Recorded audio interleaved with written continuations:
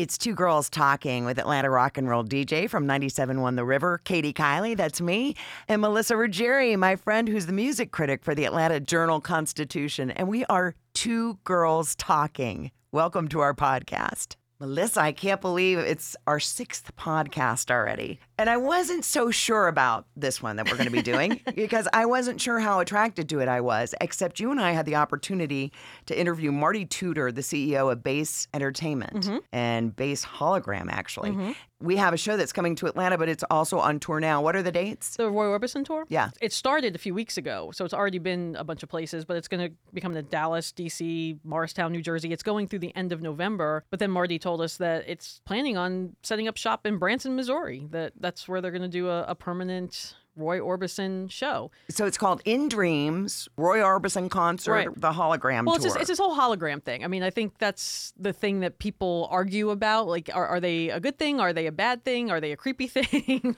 Well, and I think you and I were both kind of like, oh, this is weird. We were, and I think a lot of people were. And, you know, when we did this interview, it was a while ago because they actually wanted us to try and get the word out a little bit early because there are a lot of people who don't quite understand how it works. And we were among those. And honestly, it's still stuff that I'm reading about and learning about because it is a cool concept. And they just announced about a week or so ago that in 2019, the same company is going to do an Amy Winehouse tour with an Amy Winehouse hologram. And fans immediately went on social media and some were saying, let her, rest in peace. And her father is, her estate manager. So he approved everything and he's working with the company.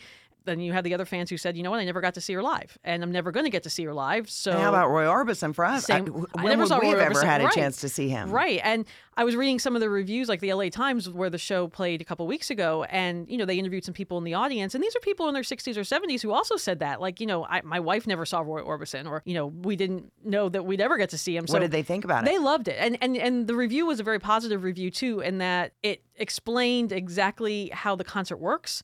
So there is a live orchestra behind this hologram of Roy Orbison. And Marty talked to us about how they capture his image with that motion capture technology where, they have somebody with a suit and making the movements, doing that. The only downside that some people were talking about in that particular story was he can't really interact with the audience. So there were people in the audience yelling, encore. I mean, could you imagine this as a Skinner thing, the yelling Freebird? Yes, yes. And, he didn't respond because it's not set up for that type of interaction. But it will be, I'll bet you, in the future. Maybe, you never know. I mean, that could be where the I bet they technology is would. going. Sure. But he was able to move a little bit, not, he's not a dancer anyway, but turn to the side, move the guitar, that type of thing, which is pretty incredible when you think about it. And, it's his voice, it's his songs, it's a whole hits thing. And I'm sure the Amy Winehouse one will, be the same way. Let's hear Marty explain how this technology works for the hologram tour. Sure. We create the image the same way that they created Peter Cushing for Star Wars and, Carrie Fisher for Star Wars. We do it the same way.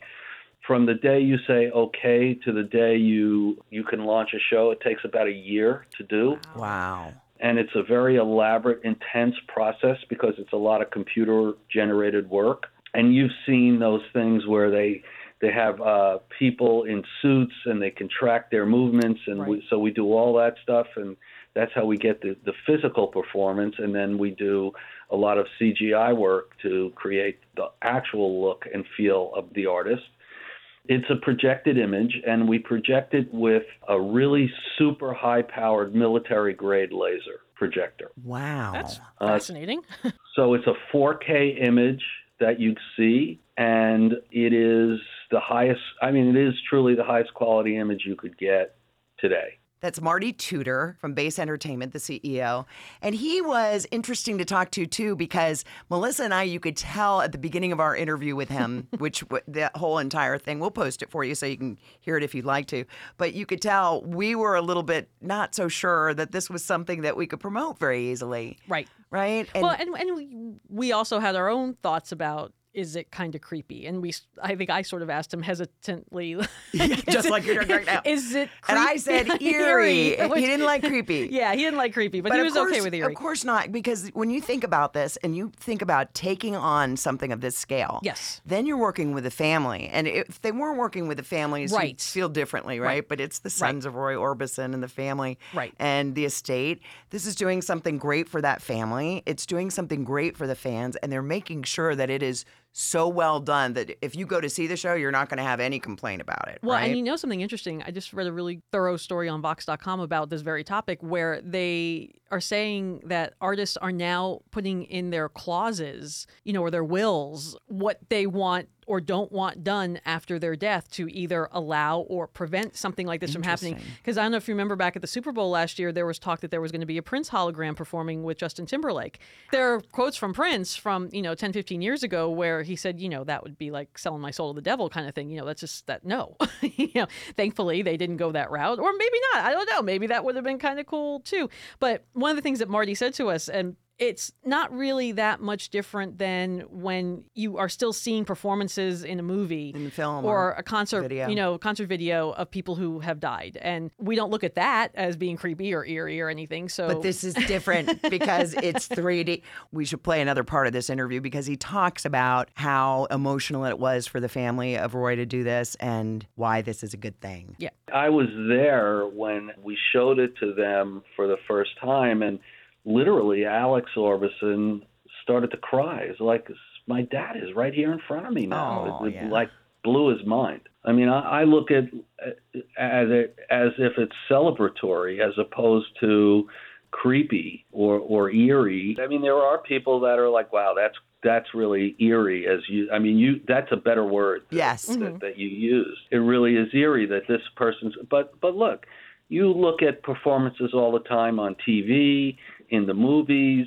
All the time we see people who have passed and you still see their performances. Why is that not creepy or eerie? Right. And this is? It doesn't make sense.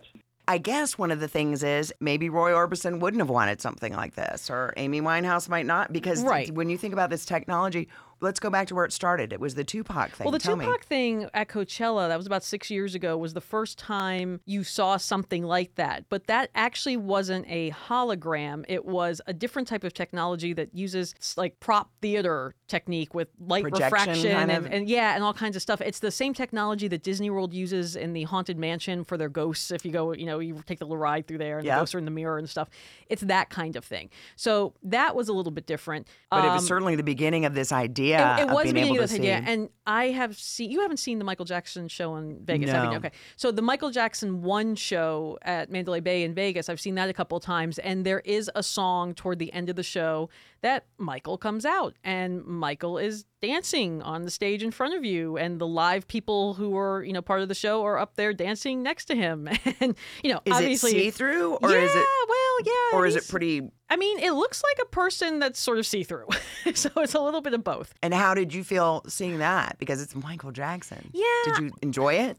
I enjoyed it like I would enjoy something at Disney World. You know what I mean? It's almost like it's not real, or like a magic show. You know that there's something fake about it. But on an entertainment level, you go, oh, that's cool. And it's unexpected, except that I just told you about it if you haven't seen it.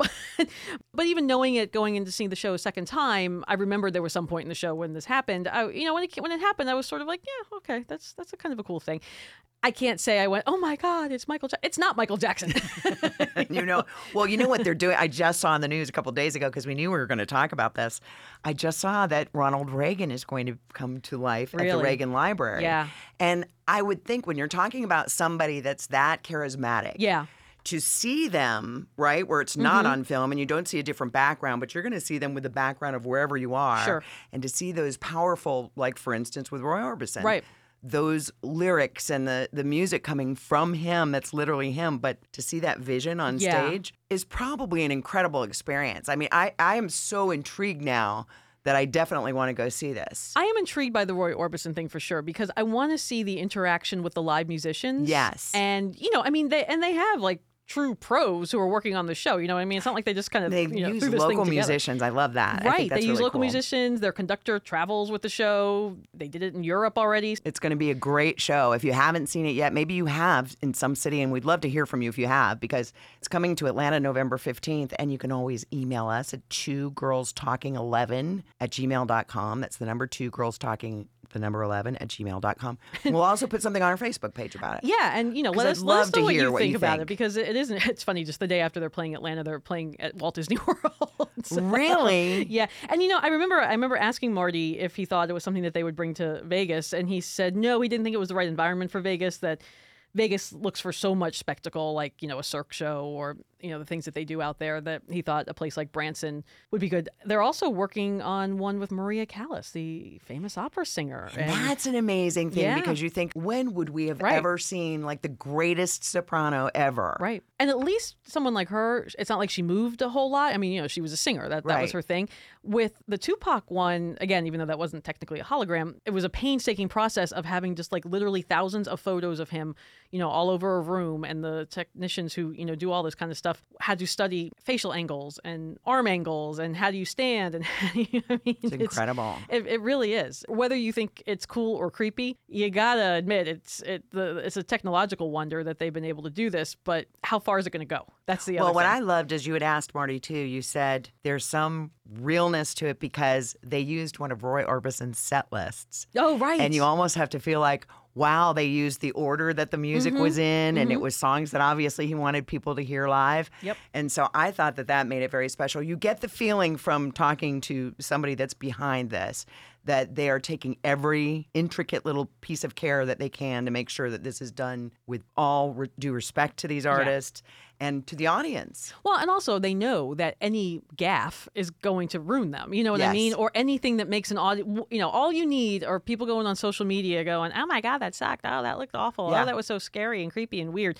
And then you're out of business. So, of course, they are going to be as painstaking as possible in the details. And again, working with Amy Winehouse's father, working with Roy Orbison's sons, working with the estates of these people and having that permission, because, we've seen that happen so many times where there might be a movie about an artist, but there's But none of their songs because they couldn't get the that rights. doesn't feel right. That doesn't feel right. feel good. So at least going to this Roy Orbison show that his sons are proud of it. His sons are happy with it. I've read interviews with them where they say, our dad would have gotten a really big kick out of this because he was apparently intrigued by the original Star Wars, A New Hope, with Princess Leia and the hologram with R2-D2, the help me Obi-Wan Kenobi, you're my only hope thing, that Roy Orbison thought that was really cool.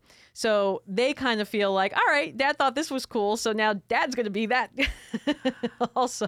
Isn't that interesting? Yeah. I'm sure he never would have thought about that. I like hearing that. I like it a lot. But it's one of those things that we'll certainly give you an update on what we thought. But I think it's worth taking a look at because I think it's going to be the future of some of our entertainment. It could be, and there are also, there's talk of like people who want to perform overseas but can't get there for some reason, like maybe something, when Aretha Franklin was alive that, she didn't fly. So she hadn't been overseas to perform in decades. She could have given who knows? She might have given permission. Maybe she to do did, this. or maybe she didn't. Yeah, That's the other right. thing too. Like I said, a lot of these artists now are starting to put clauses out there Yeah. to say either yay or nay because they know that it's a possibility, and maybe they look at it, as a way that their family can continue to make money. That's kind of I look at Yeah. it sort of like once I'm dead, I'm not going to care. I don't think. Probably not. But you would think about your family. Although and no what- one's going to pay to come see a hologram of it. my brother might, and I doubt that too. And then what are you going to be doing in your That's hologram? right. You're going to be sitting behind a radio board and I'm going to be at a craps table. right, exactly. I'm going to be in a video poker machine. Yes. So our next podcast, you and I are avid readers. Yes. We've decided that we'd like to do it about rock and roll autobiographies because there have been so many over the past couple of years. I've read a lot of them. And they keep coming. Yeah, they do. Roger Daltrey has just had one come out this week. And Paul Simon over the summer had a great one come out. Yeah, so we want to just talk to you about making great holiday gifts with Yeah. the gift of either an audiobook or a book that you can actually An physically actual pick up and book look at the pictures. to hold in your Roger hand. Daltrey was a handsome kid. I couldn't kind of get over the picture of him when I he need was to like look at 10 those or 12. pictures. Yeah. But it's a great, easy read. It reads very quickly, and we'll talk about these autobiographies next week and hope you join us again. Two Girls Talking, that's to the number girlstalking11@gmail.com if you'd like to email us. Find us on Facebook as well. Yeah, Same Two thing. Girls Two Girls Talking. Talking. And thanks for joining us. Be sure and subscribe if you enjoy what you're hearing.